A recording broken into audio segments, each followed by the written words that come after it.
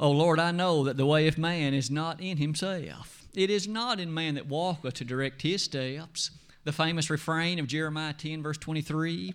And doesn't it highlight in each of our minds the beautiful thought of the leadership and the instruction that God provides so that we, in fact, can have that pathway and follow it that indeed leads to everlasting life. The songs that Brother Jonathan has led us in this morning have challenged us to give thought, of course, to all is well with our soul, and I trust that we've each been able to sing with truly a spirit and a sense of comfort and appreciation. And in many ways, those songs do challenge us to give thought to the reverence of God, the title, in fact, for the lesson this morning.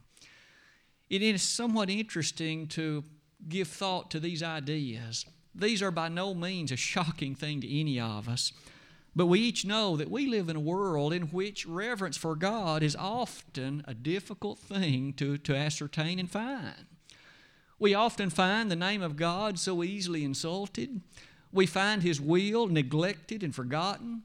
We find appreciation concerning His dictates and instructions sometimes adamantly opposed.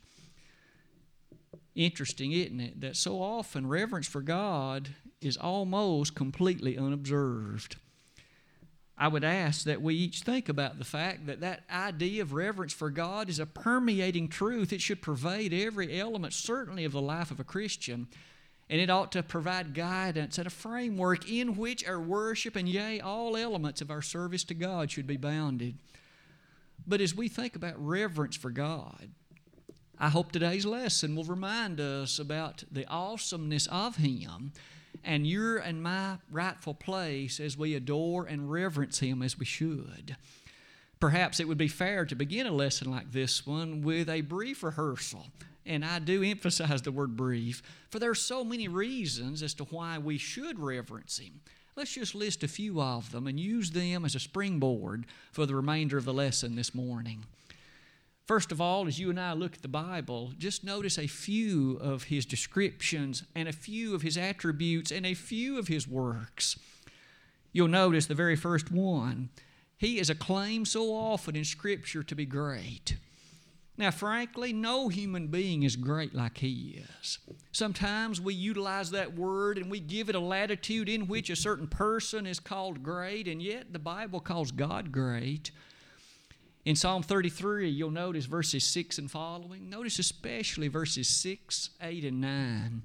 In that little section of verses, we find the marvelous psalmist David acclaiming, "By the word of the Lord were the heavens made, and all the host of them by the breath of His mouth."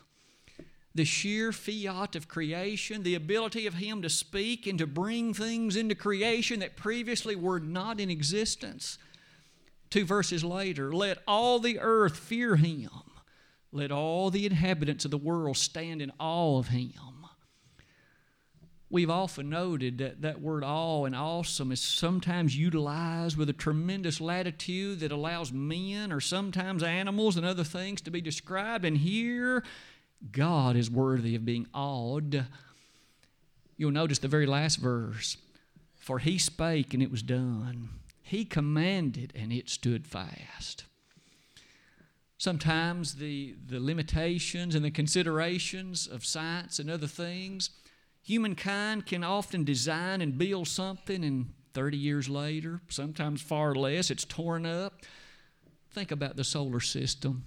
The sun has been burning brightly now ever since the day God created it, and it still stands each morning as a centerpiece in that sky, reminding us of the sturdiness, the rigidity, and the purity of God's work. It doesn't tear up at some moment. It doesn't fall out of the sky at some particular consideration.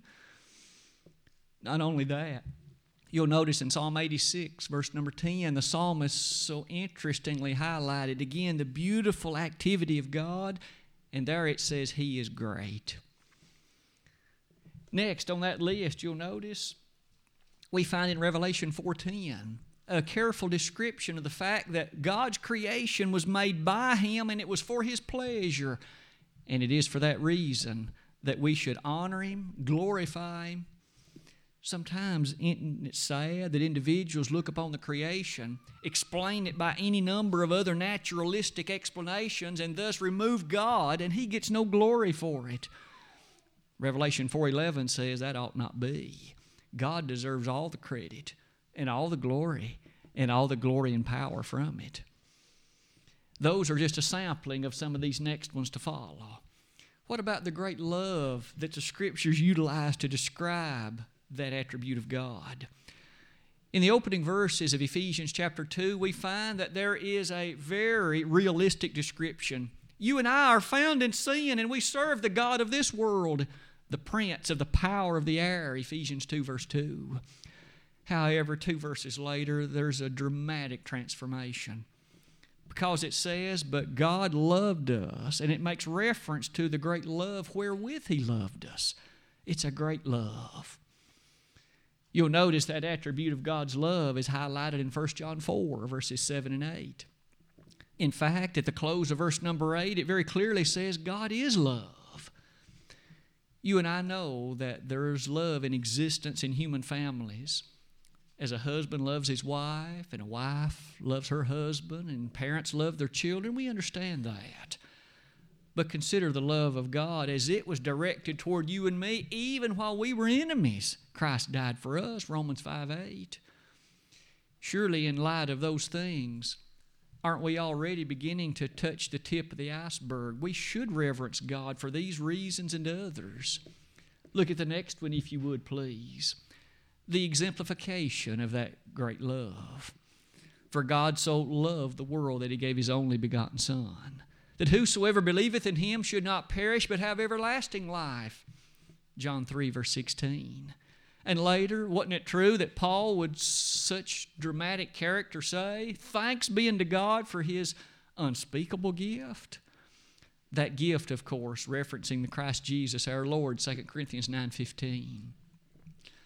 Those matters highlighting God's love, the attribute of His greatness in creation. Notice about His holiness as well as His perfection. In Psalm 99 as well as Psalm 18, it is there affirmed, His ways are perfect. Doesn't that bring excitement to us? I'm sure not perfect in the sense He is, and may I say, none of us are. We have our faults, our imperfections, our failures in one way or another, but yet with regard to both completion and absolute perfection, that is descriptive of God. The psalmist knew that lesson and set it forth before us, again, both in Psalm 18 as well as Psalm 99. With God's perfection, doesn't that again suggest He's worthy of our reverence? Maybe the next one. What about the attribute of His judgeship? Today, you and I know so often that judges are acclaimed as worthy of respect and honor. Certainly some of those television shows that display judges, maybe those aren't so much so, at least the way they're treated.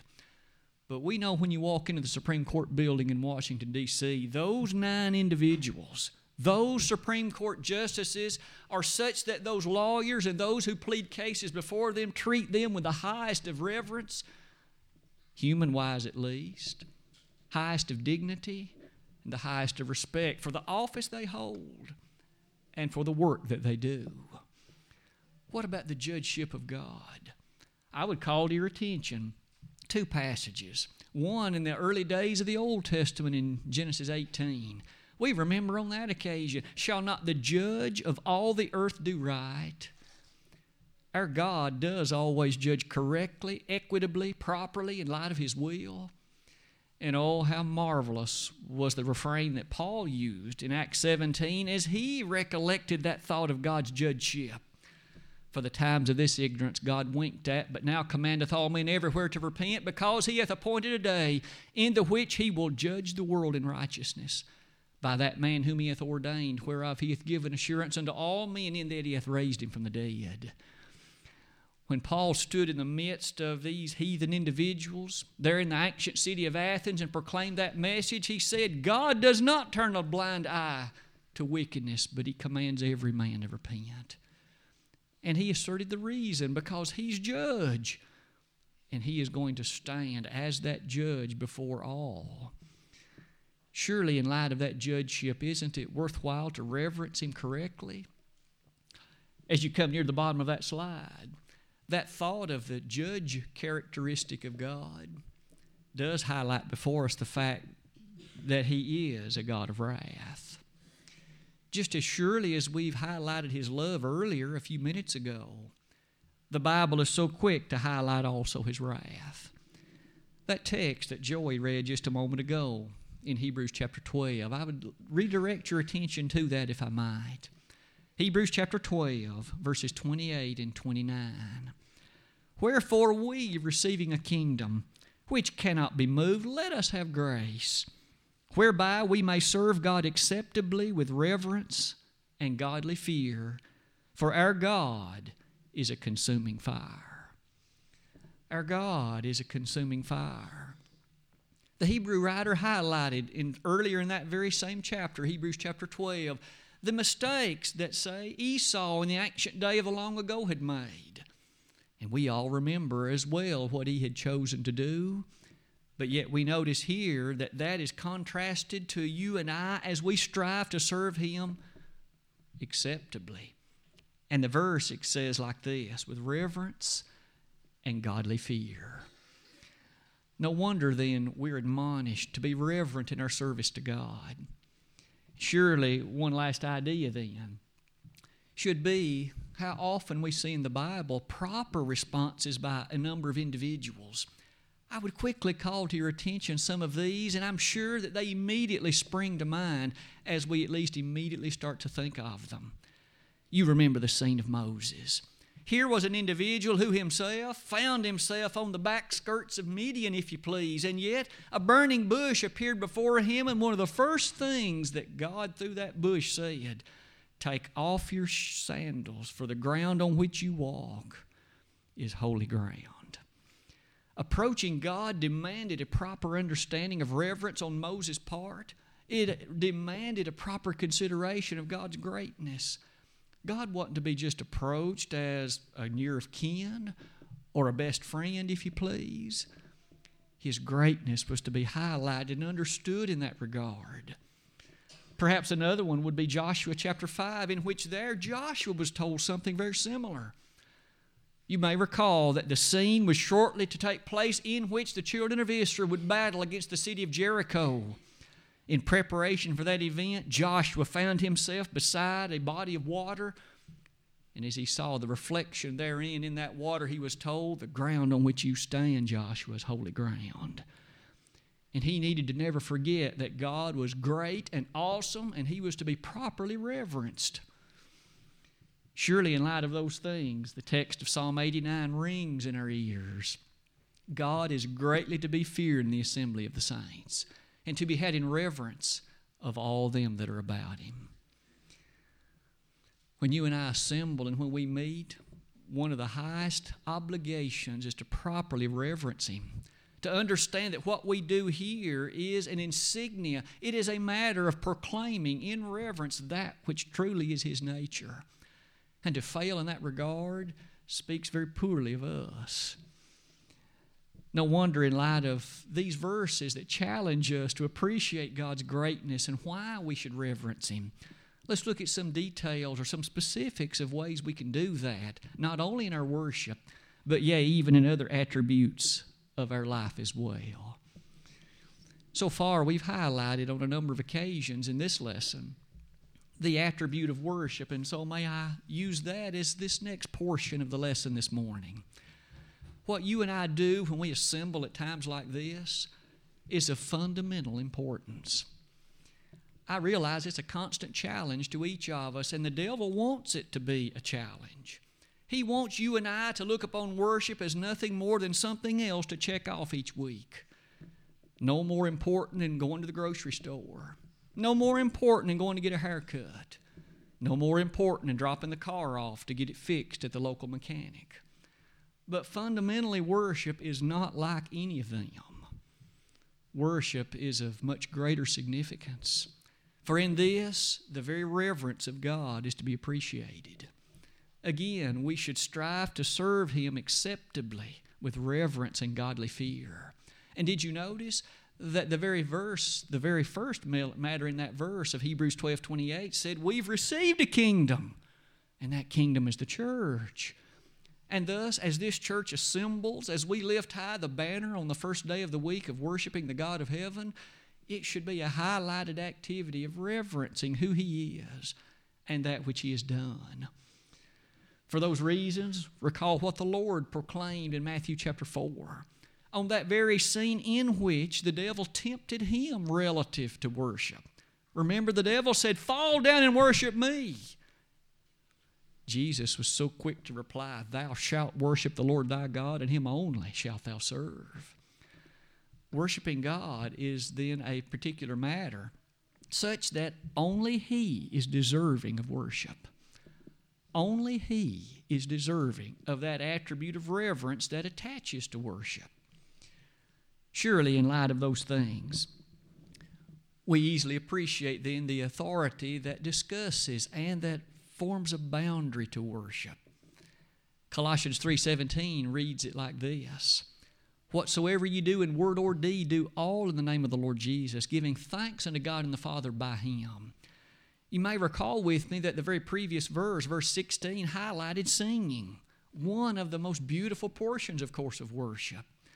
And yet, he followed that up immediately by affirming that whatever you do, let it be done in response to God's authority and His proclamation.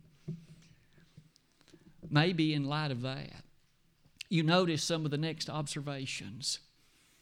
Worship is a great responsibility. It truly is a privilege, but a great responsibility. Think of for just a moment of the sadness that would accompany an individual standing on that great judgment day, having not engaged in worship as God had so directed, to have modified it, altered it, changed it to suit his needs or his wishes. When all the while, again, worship is directed supposedly according to Scripture and according to what God has affirmed. Oh, how easily that responsibility is seen in verses like these. God's a spirit, and they that worship Him must, and may I suggest we highlight must, worship Him in spirit and in truth, John 4:24. Wasn't it Jesus who Himself in Matthew 26, verses 28 and following, highlighted the fact in terms of the Lord's Supper of that day, I'll drink it new with you in my Father's kingdom. When we partake of this Lord's Supper in a few moments, the Lord, not physically here in our presence, but He in spirit is able to enjoy the power and majesty and reverence with which we partake of this Lord's Supper. It is a remembrance of His body and His blood. That's a beautiful consideration, isn't it? No wonder worship then has within it attributes that make it so different than these other things I listed earlier, grocery store shopping or otherwise. Maybe in light of those considerations of worship, what does that mean in terms of you and I as we participate in it? Well, surely it means, among other things, we individually must never forget the dignity and the seriousness that associates to worship. Coming to the house of our Lord to assemble to worship is not like going to the movie theater. It's not like going to watch a ball game in Nashville. It's not like going to the local high school ball games on Friday night. As much fun and as enjoyable as those things might be, worship is fundamentally different than all of them. And thus we must approach it not with a frivolity and triviality that might characterize a visit to some of those things, but this is a matter of seriousness, and it's a matter of great responsibility and dignity. You might appreciate also that means that it involves some preparation on your part and mine. How often does the Bible speak about our preparation as it relates to our contribution, for example, to make sure we have laid by in store so that things will be ready? We know that that preparation may involve our clothing or what we're going to wear so that Sunday morning will proceed smoothly, but that preparation should, of course, be blessed by the fact that as we come together, it's not then frenetic and chaotic and hurried, and we're able to enter into worship solemnly, seriously, and reverentially. Reverence to God. You'll notice that would also include some of these other issues. As we strive to appreciate the blessing of coming together, Paul spoke to the Romans in Romans 12, verse 5, and highlighted the fact we are members one of another. Isn't it true that in worship we encourage, we teach, we admonish each other, Colossians 3:16? Isn't it true in worship then that we set examples of faithfulness and godliness for each other? And thus, we should strive as we participate in that attribute of worship to not only understand its dignity, but to highlight the concentration that should also come along with it. All of the aspects of our worship, our singing, our prayers, the gathering around the Lord's Supper, the contribution, and yea, even the lesson, all of them require our mental activity. They require our concentration. I know that there are times that that's difficult for us, and the devil wishes it to be that way. He wants our mind to wander. He wants us to be daydreaming. He wants us to fail to appreciate the reverence attached to proper service to God. I know sometimes at school I face that, and perhaps at times physics isn't that exciting for everybody, and my students nod off.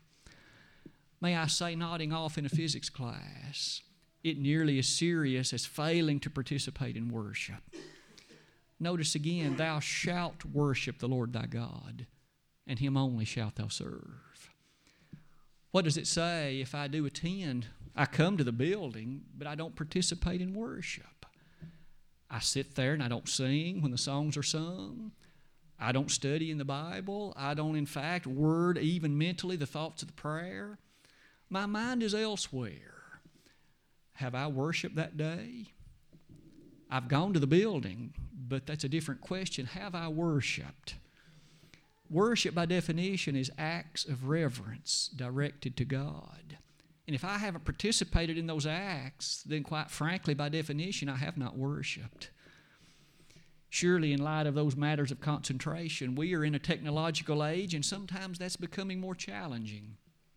I suppose there was a time many years ago when youngsters or even older ones might pass notes and take up the time by doing other things, and now we have cell phones. We have other kinds of technological things, and those can be marvelous aids in worship when used correctly. But this is not the time for an older person to be playing games. It's not a time to be checking texts or emails. It's not a time to be looking at the latest news on the Yahoo page. Worship is more dignified and solemn and more important than that.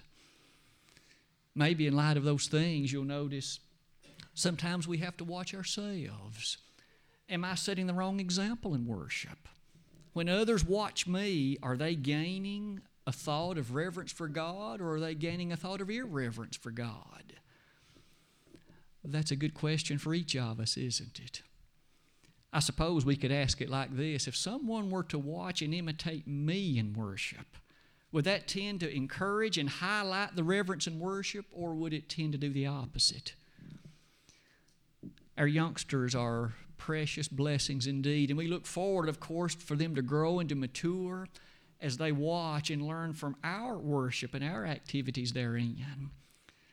One of the bottom aspects calls upon us to consider, what kind of behavior and conduct am I displaying in worship? Forevermore, isn't it interesting that in the days of Malachi, those individuals of that ancient era were sorely rebuked because they had allowed worship to degenerate into nothing more than a time of their own personal enjoyment and entertainment. The God of heaven through Malachi said, I won't have it. I just won't have it. Has anything changed? In principle, it hasn't, has it? No wonder all those matters on that slide have prepared us for the closing observations of the lesson.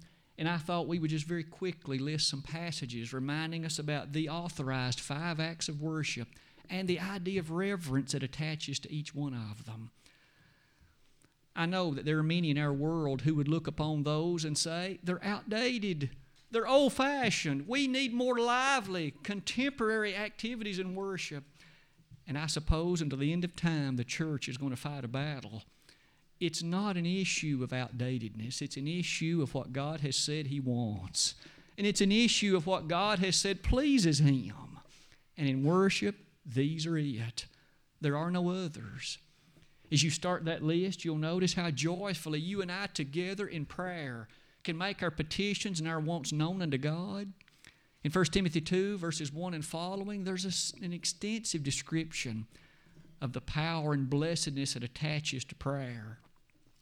Notice it says in that men are to lift up holy hands, and so we appreciate God's directive for the men to lead these prayers. It's not in any way that we wish to be insulting to anyone else. We merely wish reverentially to follow that which is the dictate of heaven.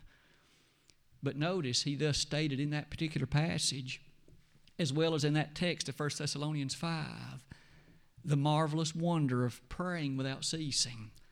As you and I gather, notice how Jesus began his prayer, Our Father which art in heaven.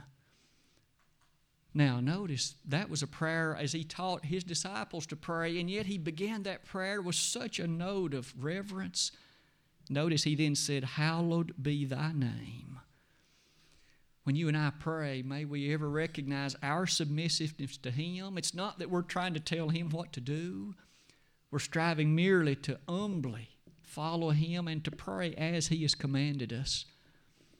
Not only the attitude of prayer, what about the blessedness of the contribution? It truly is an honor to be able to contribute to the work of God financially. There is, in today's bulletin, a statement that as we here support a congregation considerably east of here in North Carolina, that congregation is in a region in which the church is extremely weak in terms of number at least. And yet we have the opportunity to assist that church to grow and to mature and to flourish, just like many in the New Testament era did as they supported Paul in his preaching in a number of places, again throughout the Roman Empire. The contribution is highlighted in 1 Corinthians 16, verses 1 and 2. In which we are commanded to lay by every one of you in store as God hath prospered him on the first day of the week, that there be no gatherings when I come. We look forward to the opportunity of doing that and engage in a way that's cheerful, not grudgingly, not because we feel we have to, but because we reverentially thank God for what he's done for us and are happy to contribute back to him. In the third place, what about the consideration of the Word of God? It still is amazing, isn't it, that in the days of Ezra in the Old Testament, the people stood up when Ezra read it. They had such a respect for the Word of God. Here at Pippin, we stand as we pray unto God. We notice how sweet it is to think about having that much respect for the Word of God. And yet, we find so many verses, such as Romans 6:17 and 1 Peter 1:22.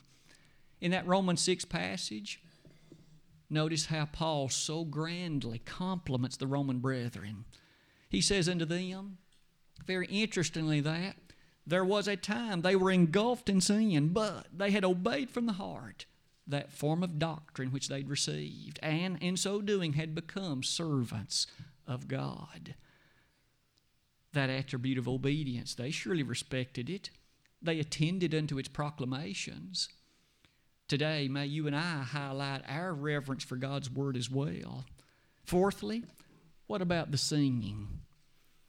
We have the privilege of lifting our voices and proclaiming some of the grandest messages of all. Is it well with your soul? I surrender all. Those are as scriptural as any thoughts that you and I can perhaps imagine. Because that question of is it well with your soul, if it's not, that should prompt me to do something, to make some changes with it. You and I notice in song, we're told in Ephesians 5:19 that we speak to one another in psalms and hymns and spiritual songs. But we do that in the following way, singing and making melody in your heart to the Lord. The fifth and final observation on that slide comes, of course, with the Lord's Supper. If it be the will of God, in just a few moments, we're going to join in that activity. And we each remember how that in 1 Corinthians 11, we're commanded to discern the Lord's body. That's not a time to take up 6 or 8 minutes and think about today's lunch. It's not a time to consume and think about the Super Bowl next Sunday. It requires focus on our part and to think about the cross, to think about the shedding of His blood, the body that was so badly mutilated for you and me. You'll notice on the front of that table it says, "In remembrance of me." The reverence for God. We close this lesson by turning to the conclusion slide on this whole situation. Our God indeed is a consuming fire. And in so doing, all these matters of reverence really should not only touch the consideration of our worship, but yea, all the other features of our life as well. Let me say that husbands, we're told to love our wives. Did you ever think, though, that in the context of Colossians chapter 3, that statement finds itself as one way that you and I on a daily basis can properly reverence God? Wives, as you submit to your husband, same kind of comment or statement. Children, as you obey your parents. Day by day, you're setting an example that you respect the Word of God and that you wish to live in harmony with His will. And in so doing, that gives an opportunity for others to see in your life a reverence for that which is the authority of God. May I say that even worship, and as well as our daily life, gives us privileges, doesn't it, to reverence the name of God. Today, surely the matter of question is this: are you a faithful Christian? If you are not at this point, it might well be you've never rendered initial obedience to the gospel. You realize, of course, that that means you're lost. You realize that means that at this point you are separated from the God that loves you. He wants you to be in an association with Him. Why not this day confess your belief, of course, as it follows your repentance, and in so doing be buried in baptism? We'd be delighted to help you and to assist you if you have taken care of that at some point in life and have known the blessing that comes with it, but you have fallen away from your faithfulness. You have allowed reverence to be a distant memory.